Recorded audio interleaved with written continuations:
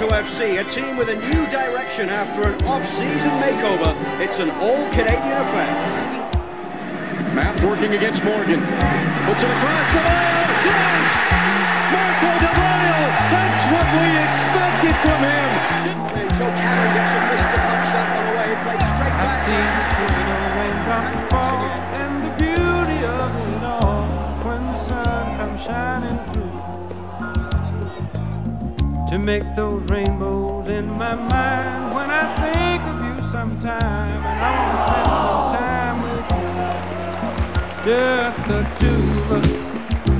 We can make it if we try. Just the two of us. Just the two of us. Just the two of us. Building castles in the sky. And welcome to another edition of the Two Solitudes podcast. I'm Dwayne Rollins along with Kevin Laramie. An exciting week of MLS action to break down here with Toronto FC on top of the league, sort of. Just missing a couple of goals, but yeah, you are on top of the league. And for all the Montreal listeners, we're not dead last. We actually scored. We're not like DC. We actually have goals. There you go. And Vancouver's in there as well. They're near the top of the West, undefeated at this point, two draws. I think a lot of Whitecaps fans are probably not excited about the last 2 weeks, but the bottom line is there are results there, and those results matter as you edge those points up to get to that magic 45, 50-point level that you need to make the playoffs, because MLS is a playoff league, as we all know, and all you got to do is get in there, and anything can happen from there. But before we talk about MLS, we're going to talk a little bit about the CONCACAF Champions League, which wrapped up this week as well, about a week ago now. Those games were taking place. MLS had 3 teams in that quarterfinal stage, and in the semifinals they have... Zero. Yeah, and that's something that I actually predicted heading into those second leg games, and I wasn't... It's not that I was cheering against the MLS teams, but I think that on some levels it's good to be reminded of where the standing is. Kevin, did you have any hope heading into the to the second legs that any of the 3 MLS teams might be able to pull it off? None whatsoever. They need to score at home, especially in the 2 home and away series. When you're at home in either US or Canada, you need to put a couple goals in, 2, 3, 4, the most as you can. You need to actually do the same thing as those South American or more Central American team does, is create a hostile environment. Really use that home advantage. Bad pitch usually, if you play on the worst turf you can find in your county, whatever, trying to use all the advantage you can to beat those Central and Mexican team. Well, it did not happen. It was 1-0, 1-0, and 1-1. And we all saw what happened in Mexico. Nothing good. Nothing good at all. They all got destroyed. Yeah, well, with the exception of San Jose, which was the surprise team there. San Jose played a very frustrating style to the Mexicans. They were widely criticized after the fact. The typical not playing real football kind of stuff that comes out. I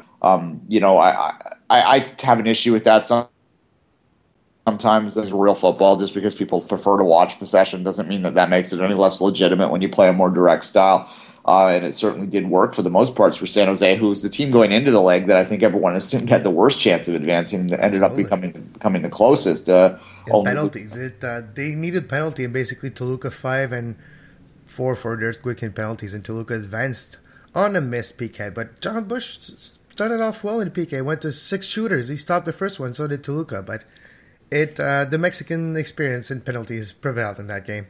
Yeah, it should be, if anyone's listening from San Jose, we should make a note that it did appear that San Jose got a bit robbed in the extra time with a goal that probably should have counted that was called offside. But, I'm a firm believer in the cliche that it all works out over the course of a 90-minute or 120-minute, in this case, game, that those missed calls will even themselves out. But San Jose was holding on.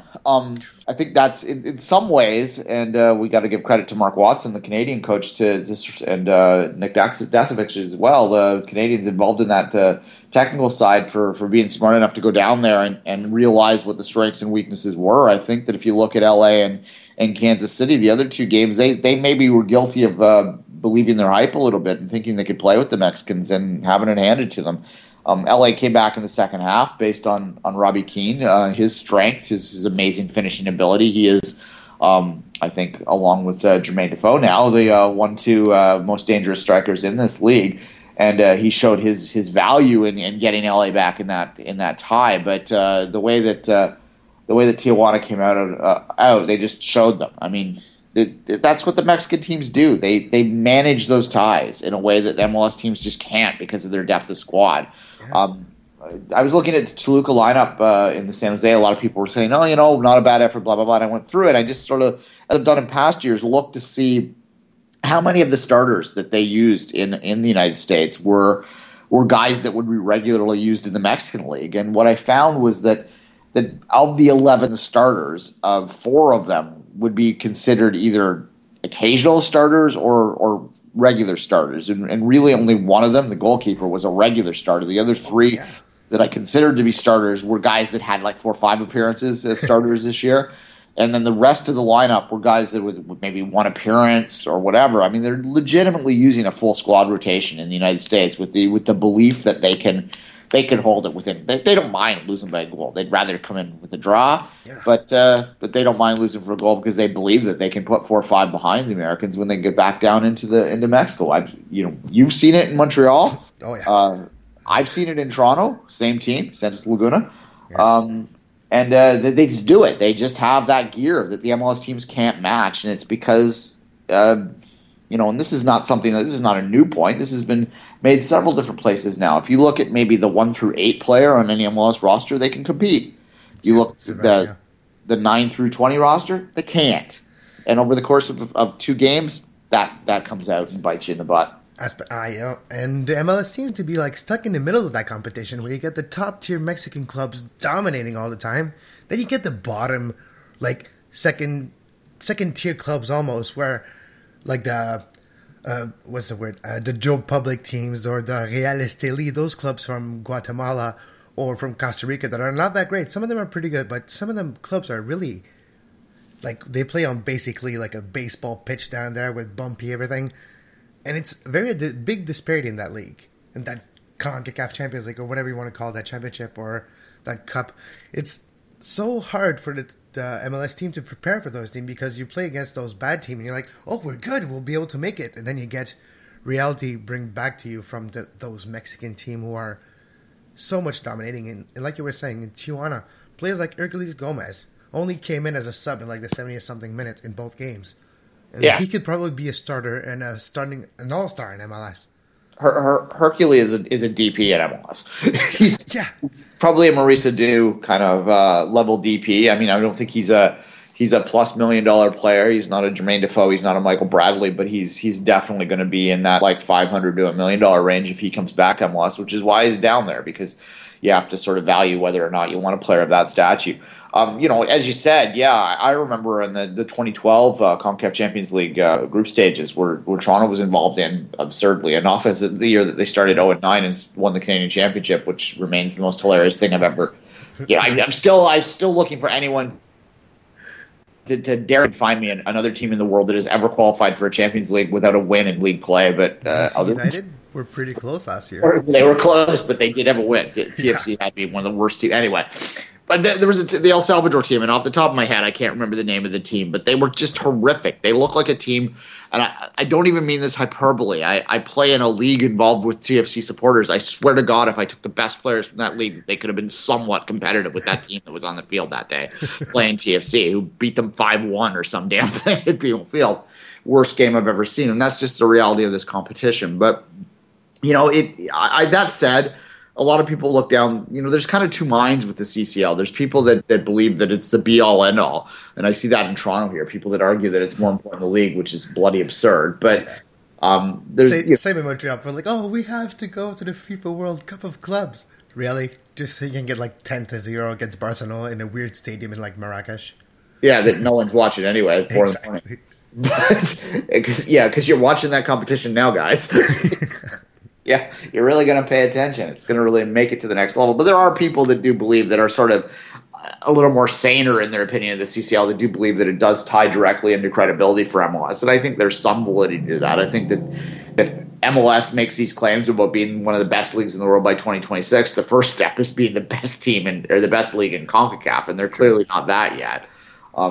I heard Garth Ledgerwood, the Salt Lake City GM, talk on a podcast earlier this week where he said that very thing. He said, I don't really care about where we measure up in the world, but what I do care about is where we measure up in our region. And we're clearly, you can't, when you lose 20 straight games against these teams, you cannot make the argument that we're better.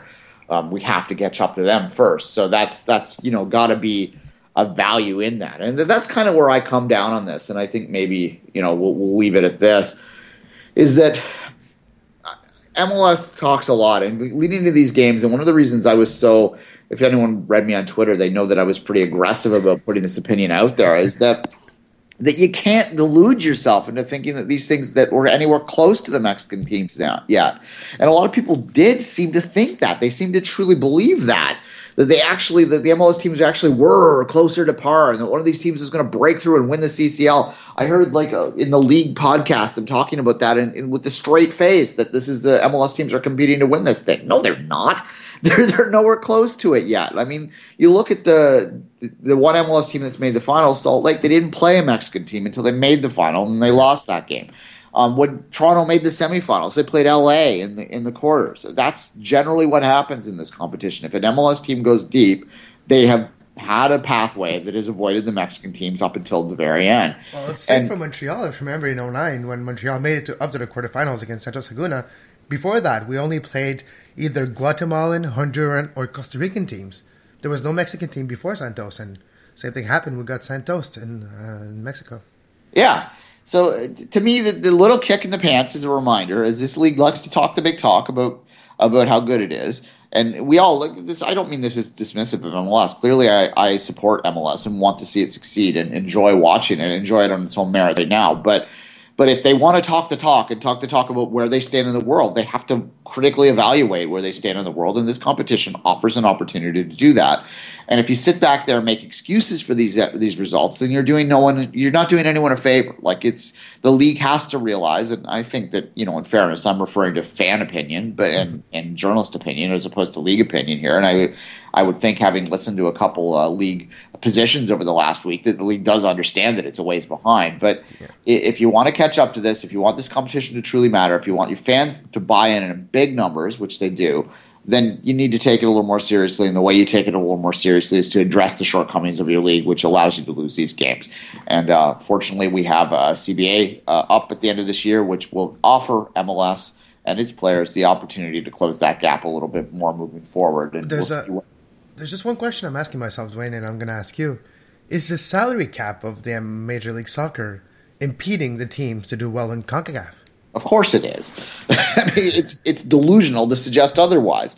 When you have a $3.1 million salary cap, or 3.09 as it is rounded down, then obviously you can't have the same level of depth as those Mexican teams. I don't think that, what I've heard and what I've heard from the league's office is that they're being very careful in how they say this because they have negotiations to go through and they don't want to reveal too much. But there has to be an increase in the cap to some level, to some significant level, if there's going to be a massive improvement on that level. They don't believe at the league level that they need to match the Mexican teams across the board on salaries, which is all fine and dandy. But if you really or truly want to be a world league one day, you're going to have to. But right now, fine.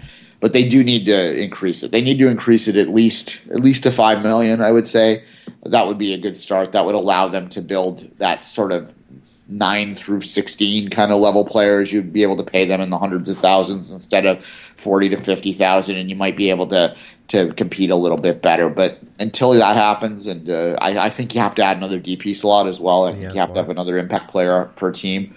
To have a real chance to have teams that are top heavy enough. That's the other thing about the MLS teams is the way the league's structured to where I use the word forced parity, but the way it encourages parity amongst its teams. You really can't create super teams, and until you create a super team, if you took the MLS All-Stars and made them a club team, I think that they could compete for a CCL championship. The best 20 MLS players, I think, would make one very good team. Even if you took the best 40 players and spread them over 3 teams or something like that instead of the way they are spread over 19 teams right now, I think you'd have a chance to have a team that would be competitive. So there's lots of different structural reasons why they're not going to compete in this league, and maybe it doesn't matter to them. I don't know. But if it doesn't matter, then stop deluding yourself and stop trying to pretend it does. Absolutely. And because we can't compete with the salary cap, not salary cap, but just basically between 15 and 30 millions. Those Mexican team usually have in salaries, and we can't compete with a 3.09 like you're saying.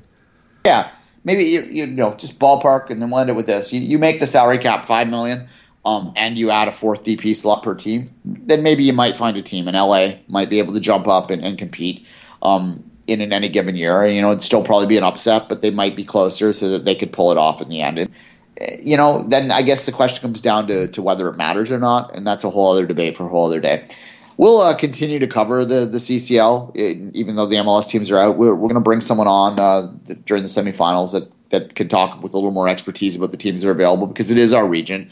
I think it is an important tournament to follow through to the end. So we'll continue to follow it moving forward, even though the MLS teams are out. But we're going to stop talking about it today, and we're going to move forward, and we're going to talk about the Canadian under-17 women who have qualified for a quarterfinal, and we're going to talk about a little bit about Joshua Green and the U.S. national team and what that might mean from a Canadian perspective as well, right after this break.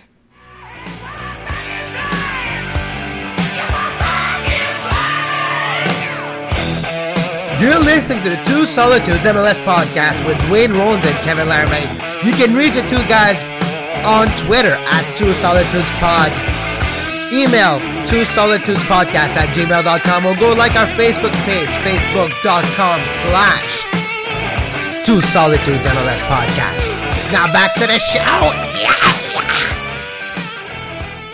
And we're back, and as I said going into the break, we're going to move this towards more Canada discussion, Canada and U.S. national team. I know we have a lot of American listeners out there. We're not American. We're not going to pretend to be American, but we do have, I think, an informed outsider opinion of the U.S. News, and we'll continue to bring that on Two Solitudes. But we're going to start with the girls, the teenage girls, the U17 Canadian women. They managed to get to the quarterfinals for the third time in history. They play Venezuela on Thursday night. You can watch that on Sportsnet World here in Canada. You know that it's not a competition that a lot of people pay attention to, but this, if you're going to tune in, you might as well start tuning in now. They're 2 wins away from making to a final, so you might as well watch there. Kevin, I don't know if you've had any chance to watch this or not, but I was surprised that Canada had beat Ghana 2-1 to make it to the quarterfinals, and I was not aware that our U17 women's were that good, and it's pretty interesting coming into the U20 World Cup this summer.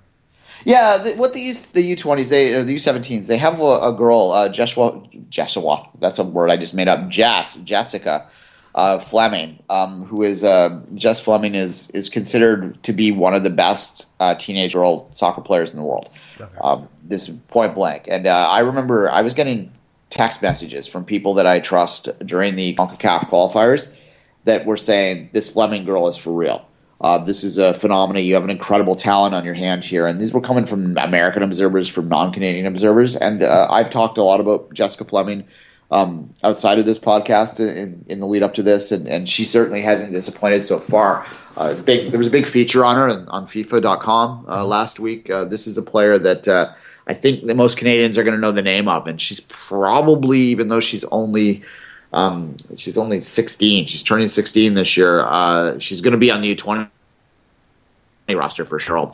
I suspect that as a 17-year-old, she's going to be on the World Cup roster, and that's really a phenomenal talent thing. And there is some talent coming through in the Canadian women's side at the very young ages. The U17 team is, to me, going into this tournament, had the best opportunity to compete, to do something special. And by something special, I don't mean make it quarterfinals. I mean make it finals and compete for a championship. Of all of the things, I've been very candid about my belief in the possibility of the senior women winning the World Cup is next to nothing. I know that they're gonna sell that slightly different heading into 2015, and I don't want to be dismissive of that, but the chances are very slim, and it's the reason the chances are very slim is because there's no middle generation. You have the year 2002 Golden Girls that lost to the Americans in the final of the then U19 World Championships in Edmonton. Then you have this new generation, your Buchanans, your Flemings, these young girls that are teenagers that have come up since Herdman came in, and since there was more of an intention and a development system put in place for a more technical player. They're pretty good and look like they might provide Canada with some stuff moving forward, but they're teenagers. That's one question I want to ask you, Dwayne, about the U17. You watched them play. We talked on earlier podcasts how Canada used to play more of an athletic type of soccer and rely on sheer fitness of their players. Is it different? Are we going more of a tactical and technical side with U17? Yeah, Bev Priestman has been brought in to run the sort of technical development level for girls at the teenage level, and the focus has been more on developing a technical player. And that's the thing about Jessica Fleming, is that although she is a pretty big girl, a physical, athletic girl for her age, she still is more of a technical player than she is a physical player. And I think that's the key for any North American moving forward. You can't ignore the fact that physically females in North America are generally stronger than they are in other parts of the world. And that has a lot to do with nutrition and with just culture and everything else. So that's an advantage that North American female athletes have, and you can't ignore that. You wouldn't want to completely forget about that, but you want to counter that with a tactical skill as well. And I think Jessica Fleming is a player, not to belabor her alone, but she is the one that stands out more than any other. Is the player that both accommodates both sides of that game, and because of that will be a player that I think at the end of the day, at the end of her career, barring some kind of injury, and we have to be careful about this when we're talking about teenagers, because we saw it with Cara Lang years ago, barring an injury, I think Jessica Fleming has the potential to be the best Canadian female player that's ever played, and that includes Christine Sinclair. She won't have as many goals as Christine Sinclair, because Sinclair grew up playing the game and in an era when 11-0 scorelines were common, and that's not going to happen in the women's game anymore. So those goal scoring totals are going to remain for a long time, but you are going to see a player in Fleming that's going to be the first legitimate, probably Canadian player of either gender to be considered the world's best. And that's not.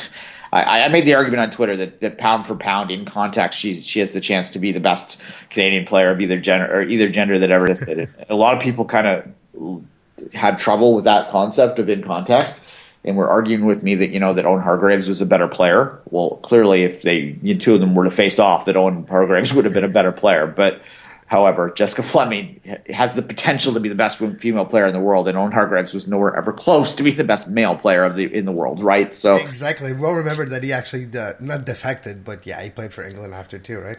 Yeah, well, we'll talk about that in a minute. That kind of and maybe that's a good segue in, and I'll just remind people that game is on Sportsnet World on Thursday night. I believe it's at 10 o'clock.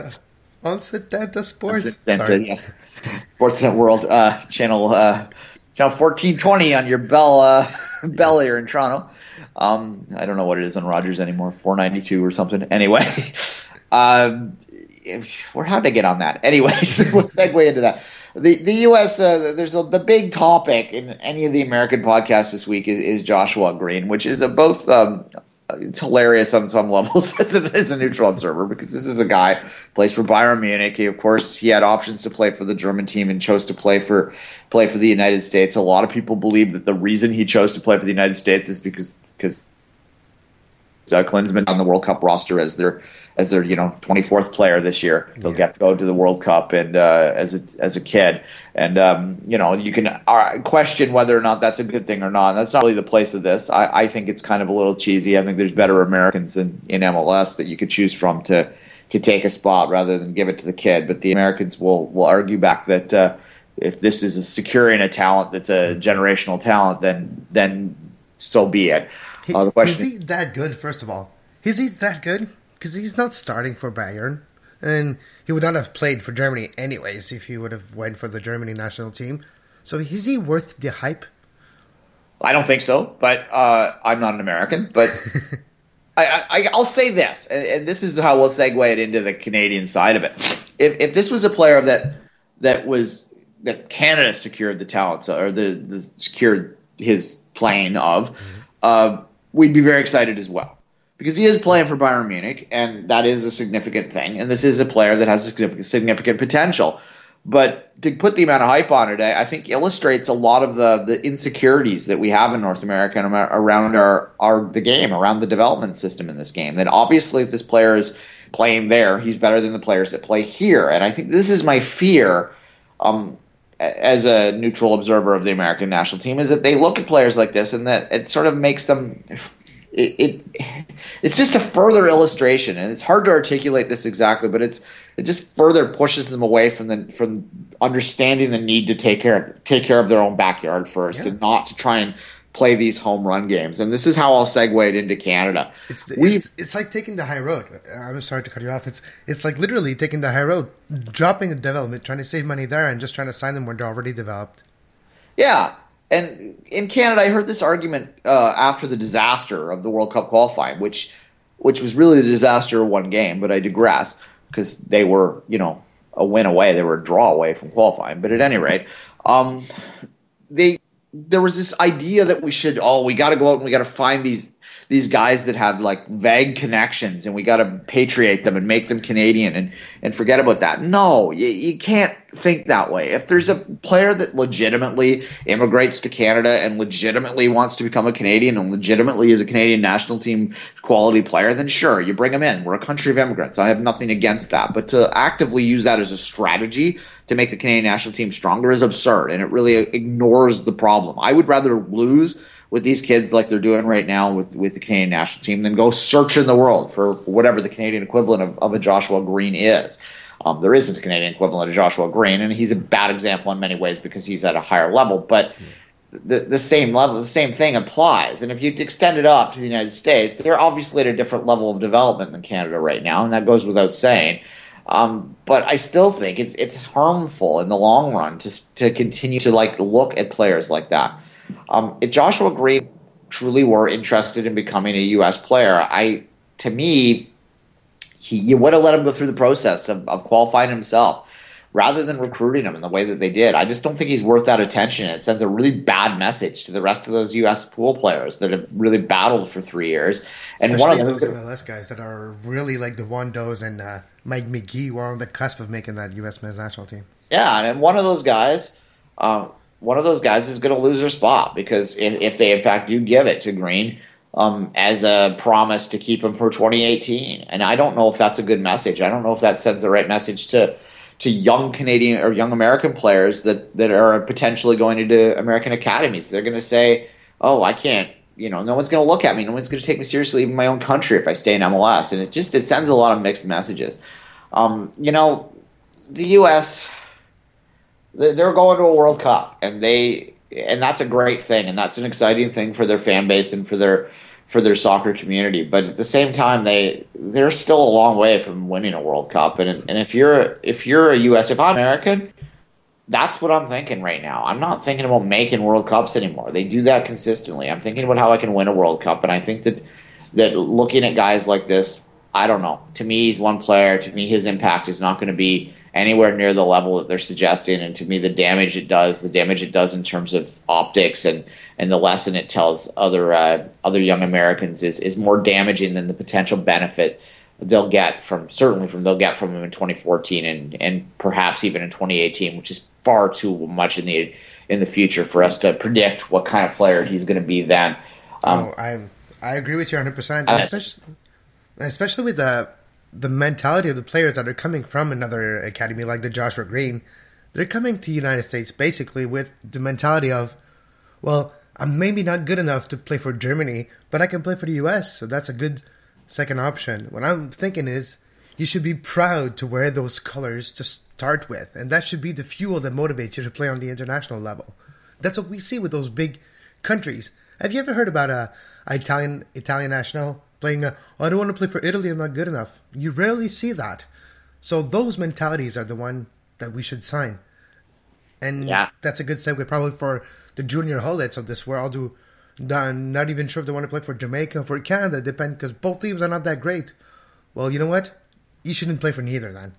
Yeah, well, and junior's about, I'm about done with junior. I've been for a while. Same here. You could probably tell with the way I'm saying, you know what? Don't play international then. Stay with your club and play for them. I don't mind. Yeah, secure that spot in QPR. Yeah, for those that aren't listening, yeah, Junior Hollett is a player that is eligible to play for Canada and Jamaica that refused to. Basically, he was trying to play it both ways. In that, this is my theory anyway, and I don't think it's that far fetched. That in the semifinal round, he was kind of waiting to see it, and then when Jamaica made the Hex, he kind of how poorly they started. Had they started a little bit better and had a chance to qualify for the World Cup, I think Junior would have discovered his Jamaican roots. But as it stands now, I do actually think that the Canadian program has moved on from even contacting him anymore, and I support that. If you're not really secure, if you don't want to wear the jersey, you don't want to represent the country internationally, then hey, I can't force you. No one can force you. The Canadian Federation can't force you, so screw you. Exactly. Enjoy your club career. I'm going to follow you peripherally, if at all, and to me, you're losing opportunity, but that's just me. Absolutely. That's when you realize that some of the players are there for the paycheck, and some of them are there for what we would be there for passion and for pleasure as well. Yes, and passion and pleasure is what you will see Thursday night on Sportsnet World as the young Canadian teenage girls attempt to make the semifinal of the U17 World Cup. So tune in and get your inner hoser on and cheer those girls on because they deserve it and they are playing for the right reasons. And on that note, we'll segue out and we'll wrap it up with our MLS Canadian MLS in review portion of the show. That was a great segue, Dwayne. But anyway, we'll wrap it up after this and we'll be right back. You like the Two Solitudes MLS podcast? Well, take a second and go on iTunes, rate, review our show. We would really appreciate it. And who knows, you might win a prize for the best review. Now back to Dwayne and Kevin. And we're back for the final segment, the Canadian MLS review, which is what I was trying to spit out before the break, but it's early and I have a bit of a cold, so I apologize for you. Do we have to, Dwayne? Do we have to? Can we just do like a rest of Canada review? No, I think that we need to. I think we need to focus on all of Canada. My Canada includes Quebec. I know, mine too. So there you go. Well, how about we start briefly with the Whitecaps game? Just because of timing this week, it was a little harder to really absorb the Whitecaps game, and I do apologize for that. We'll make sure we get another Whitecaps guest on here soon to talk with more expertise. But as I said before, I think that. The important thing for Whitecaps fans to really hold on to is that they have 5 points on the year, and that's significant and that's worthwhile. And the scoring, that's kind of a bit of a question right now that they could only score one goal against 10-man Chivas and not at all against New England. But 2 road games and 2 points can't be too upset about that, can you? No, if you would have asked the Southsiders or any Vancouver supporters at the beginning of the season if they would have been happy with 5 points after 3 games, they would have been pretty happy about it.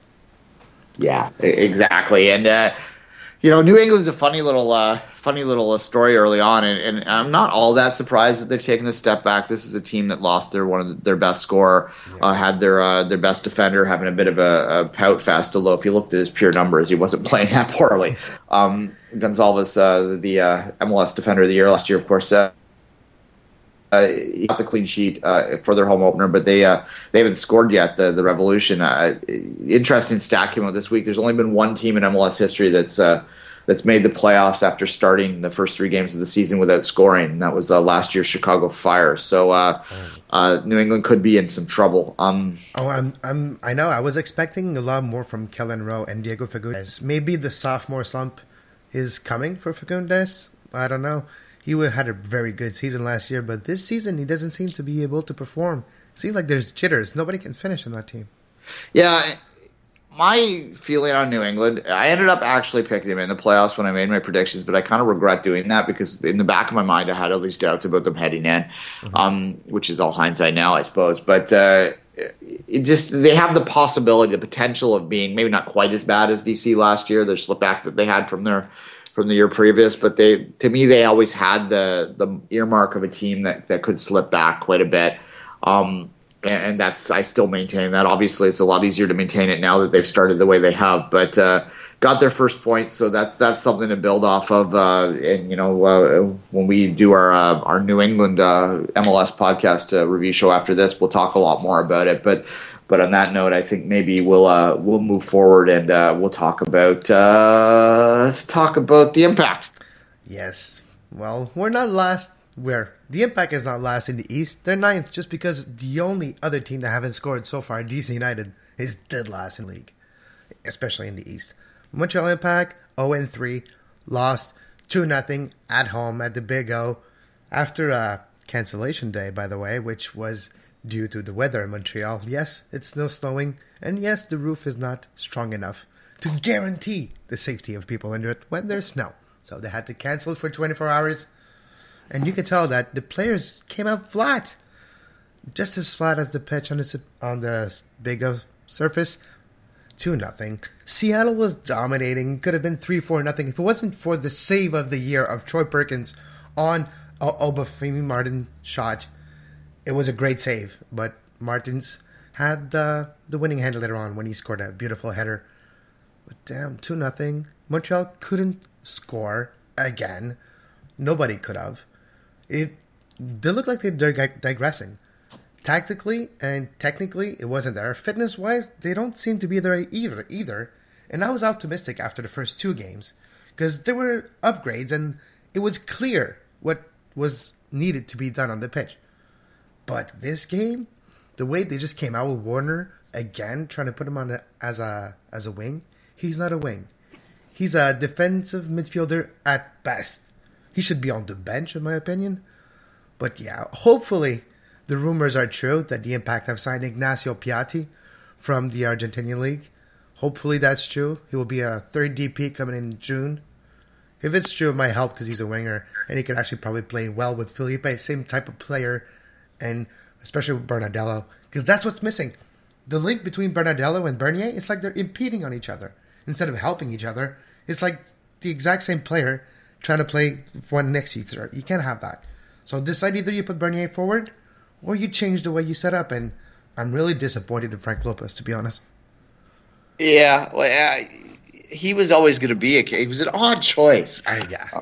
I mean, especially with the philosophy of the Impact, which do, and you could argue whether this is the right philosophy or not. And my opinion, that's been stated in the past, so I won't belabor it now. But the Impact, Joey Saputo kind of believes that they need to take a different tack than other MLS franchises. That they don't necessarily want to go down the route of being a NCAA factor, like place for NCAA players to come and play and be just a typical MLS franchise. That they want to have a different kind of more international feel to them, which reflects, Montreal, which reflects, a French reality and an international reality and an Italian reality, which is very Montreal, right? That's what they want them to be. And Klupas, I don't know necessarily if that's the right coach for that kind of team. Mm-hmm. I think they're trying to play it halfway. I think that they recognized last year that you need to have a guy that's in charge that understands the league a bit more. But I just don't know. It was an odd choice, and I wonder whether the management at Montreal sort of looked at their roster and realized that there might be a bit of a gap here this year. That they thought that they had it figured out last year. They didn't quite get it done, and they realized with that age of that team that they would need to rebuild, and thinking was that they would put a guy in charge that could maybe make it less damaging than it might have been otherwise. I'm spitballing here, but no, but you're probably right. And the fact that they re-signed DeVio just for this year, probably just to put a damper on all the criticism, and maybe just by re-signing DeVio, people are like, okay, we got DeVio, we got a shot.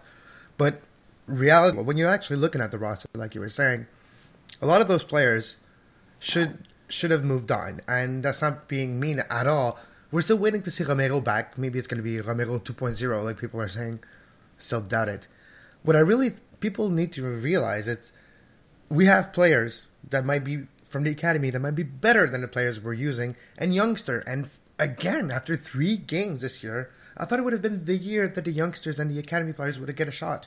And after 3 games, he barely put Blake Smith in, and we saw what Blake Smith did when he went on the pitch this Sunday. He made a difference. He had an impact. He created opportunity. And if it wasn't for Stephen Fry, he would have scored. If it wasn't for the defender of Seattle who stopped it on the line, he would have scored. But no. Seems like the veterans are getting free passes. And again, this year, like the last couple of years, the youngsters should be given more opportunity. Forget me. Tell me, what are the Impact doing to make sure that their younger players are getting playing opportunities this year? Nothing so far. Wenger is literally just playing because Devayo's not there. We haven't seen Moindril. We haven't seen Eric Ouimet. We haven't seen Maxime Tissot. We only saw Eric Miller, and I gotta say, he's probably going to be a contender for Rookie of the Year this year. A great, great left back who's actually doing a great job. Maybe too much of an offensive job. Maybe that's the reason they put Werner on that side, so he can cover him defensively. But Miller is impressing me. But the rest, we haven't seen them yet. So no players on loan, no opportunities like that? And not so far. We're going to have a PDL team next year in the U23. We have the Impact U23s who are playing in the region here in the United States as well, in the Pro League, in the USL Development Pro League, the U23s. But they're not sending the academy players there. They're staying with the first team, and they're just on the bench. They're the players from 21 to 28 right now. And that's a shame because when the starters are not playing, even Heath Pierce, which a former U.S. men's national team player, can barely crack the lineup, and he should have started last Sunday. And I hope he starts next Saturday against Philly. And that's going to be a big guy. I think next Saturday's with DeVio back, you're really going to have an opportunity to truly evaluate where the Impact stand this year. If DeVio has taken a slip back, and I tweeted this out after the game, and actually, you can tell that Montrealers are getting a little frustrated because normally, as a Torontonian, if I tweet anything out that's even at all negative about the Impact, I get blasted. And I did get a little bit of that, but I actually had the majority of my retweets were Montrealers that were retweeting it without comment, which doesn't necessarily mean they were supporting it, but usually does. Yeah, so we're jealous. Just because Defoe's doing great, and I hope that triggers a scoring race between Defoe and DeVio. That would be great to see. Sosa McGuire type race. That would be fun to see. That would be good. Yeah, we'll talk about Defoe in a minute. But yeah, just to finish that thought, DeVio is a remarkable player. Italians do, for a lot of reasons that I don't fully understand, do tend to play older. Yeah.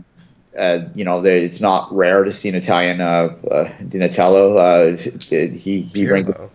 Yeah, these guys they can play older later or older into their 30s. And wait, in 5 years, Pirlo's going to come to MLS and dominate when he's going to be like 55. Yeah, you never know. See that free kick he had last week in the Europa League. Anyway, exactly. So it wouldn't be stunning if DeVio could come back and replicate what he did last year. Maybe not. He's lost 3 games, so maybe not to the same level, the same totals. But if he can, then Montreal, I think, will be fine. They may be struggling at that 7-6 range, but they're not going to bottom out at the bottom of the league. But there's a real potential that if he comes back and for whatever reason, if he's just lost it, and it comes a time in any athlete's age or career, even if they're Italian, when the bottom just falls out. And if that's happened, then Montreal's in a lot of trouble because it clearly is illustrated they have no one else who can really score for them this year. Absolutely. And imagine if he just does half of what he did. Just 10 goals instead of 20. It would make a whole lot of difference and would probably be the difference between, like you say, bottom of the table and contending for the playoffs.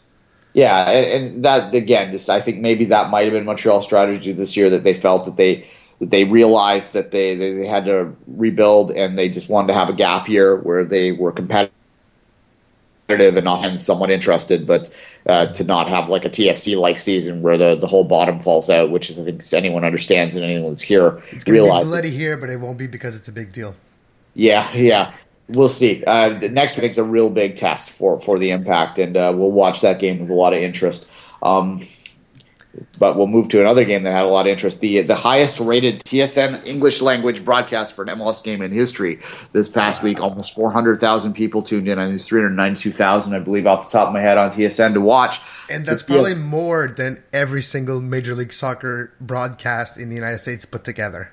Yeah, well, in terms of share, certainly. Yes. And that's a different topic, but if you look at the TV numbers, more Canadians in percentage in context care about MLS than Americans, which is somewhat ironic. But here we are. TFC, they got the 1-0 victory.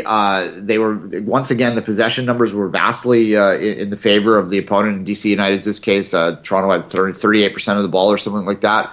But the amount of chances that Toronto created with that 38% of the ball were phenomenal. They completely outplayed DC in every facet, which illustrates the possession isn't always what it's supposed to be. It's not always the biggest be-all, end-all. Toronto just, I thought that there was, I watched that game from two different vantage points on the weekend, and it never looked dangerous. It never looked like TFC was in danger of falling behind in that game. And the only worry that anyone had is that after Defoe missed what could have been a first half hat trick, couldn't finish at a point blank 1-on-1 with the goalkeeper that Hamad made the save, was trying to go between his legs. That was a great save though. He literally clicked his heel together at the last moment just to stop that nutmeg from Defoe. But just somebody who tries a nutmeg, it's actually fun to see somebody who's that confident. You don't see that every day in MLS. No, and that's Defoe. And then there was another play where it was in, and he ended up just side-footing it off the side of the bar. There could have been 5 goals for TFC. D-Rose attack at the end where he missed it. Just couldn't quite chip the keeper. There were opportunities for goals to be scored in that game beyond the one, but they did get the one.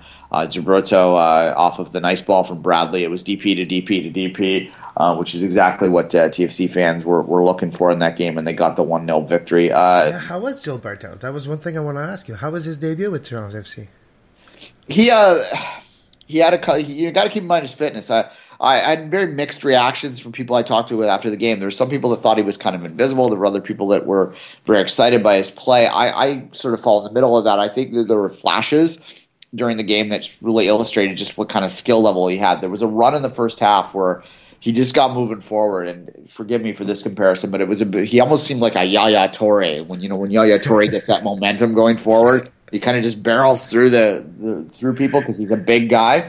I mean, Gilberto at a different level, obviously. I'm not comparing Gilberto's talent to Yaya Toure's, but at a different level within that context, had that sort of same feel when he got moving forward, when he got dribbling forward with the ball. He just had that ability to get moving. And there was a run in the first half where he almost set something up that really illustrated that. And then on the goal itself as well. I mean, if you want to just talk about his skill level, the Bradley's ball over the top was amazing, but Gilberto, he one-touch controlled it.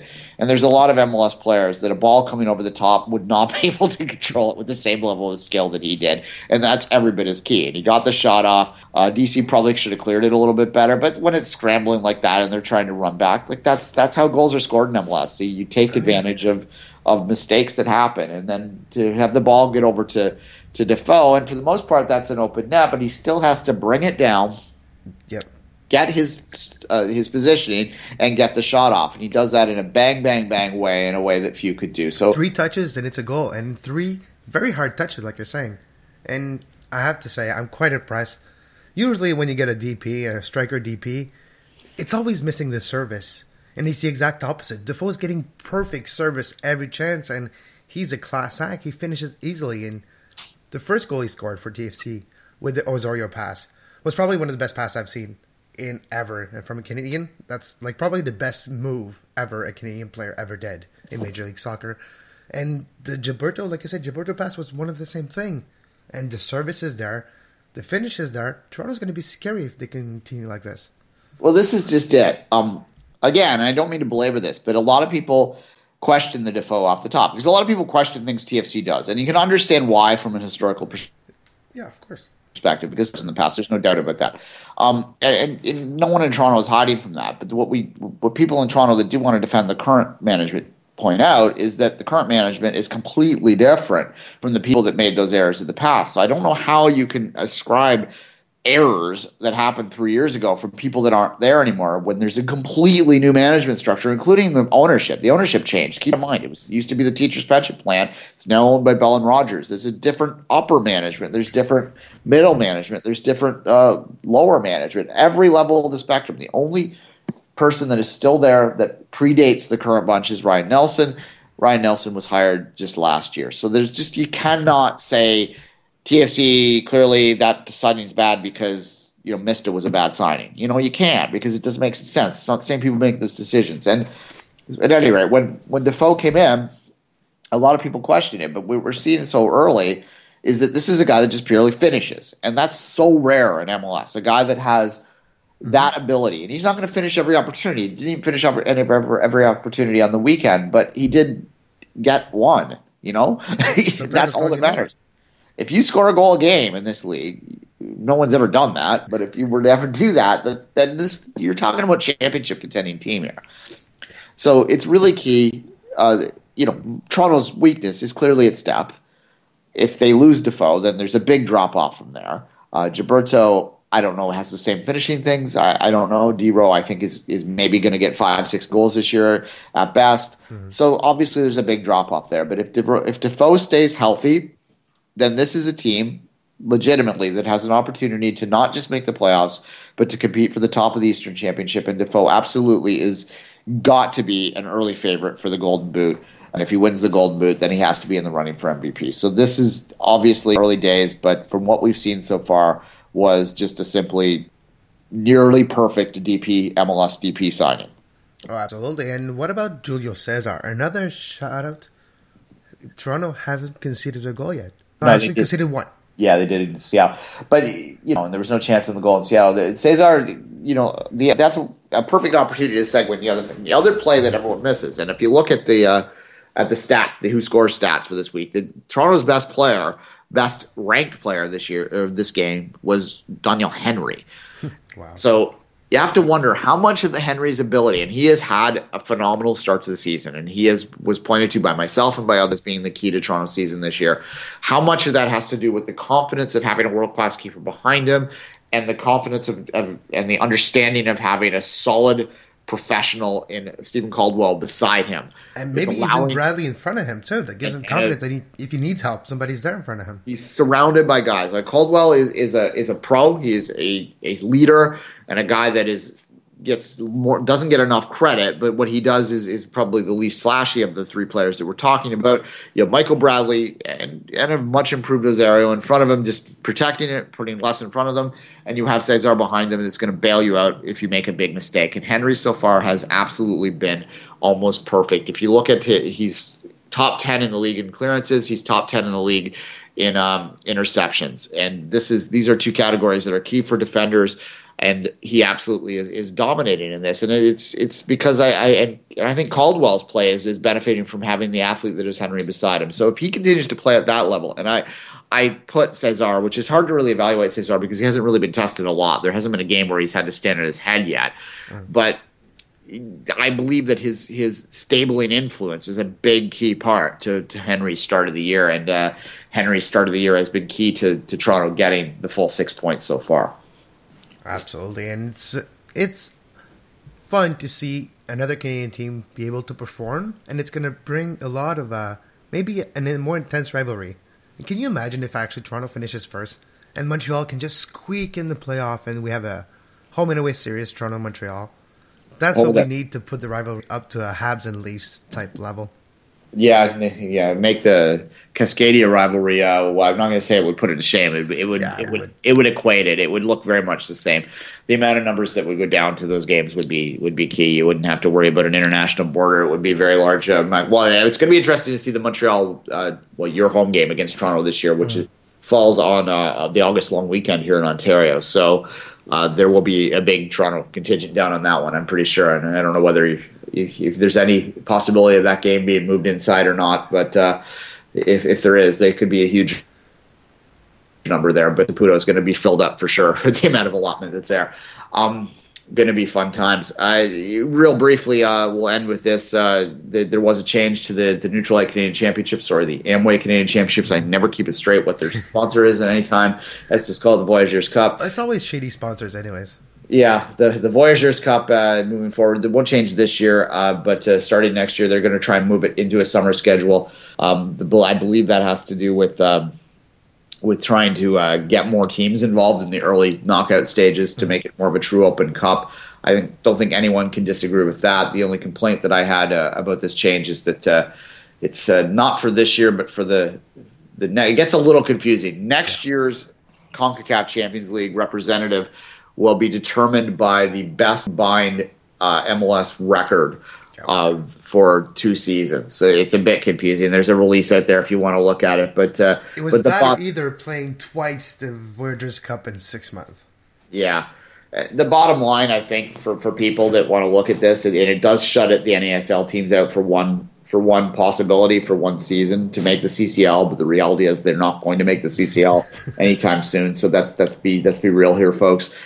This is an opportunity, and a lot of people have been clamoring for more teams to be involved because they want it to be a true Open Cup, even though I think everyone understands that the 3 MLS teams are the teams that are going to win the thing every year.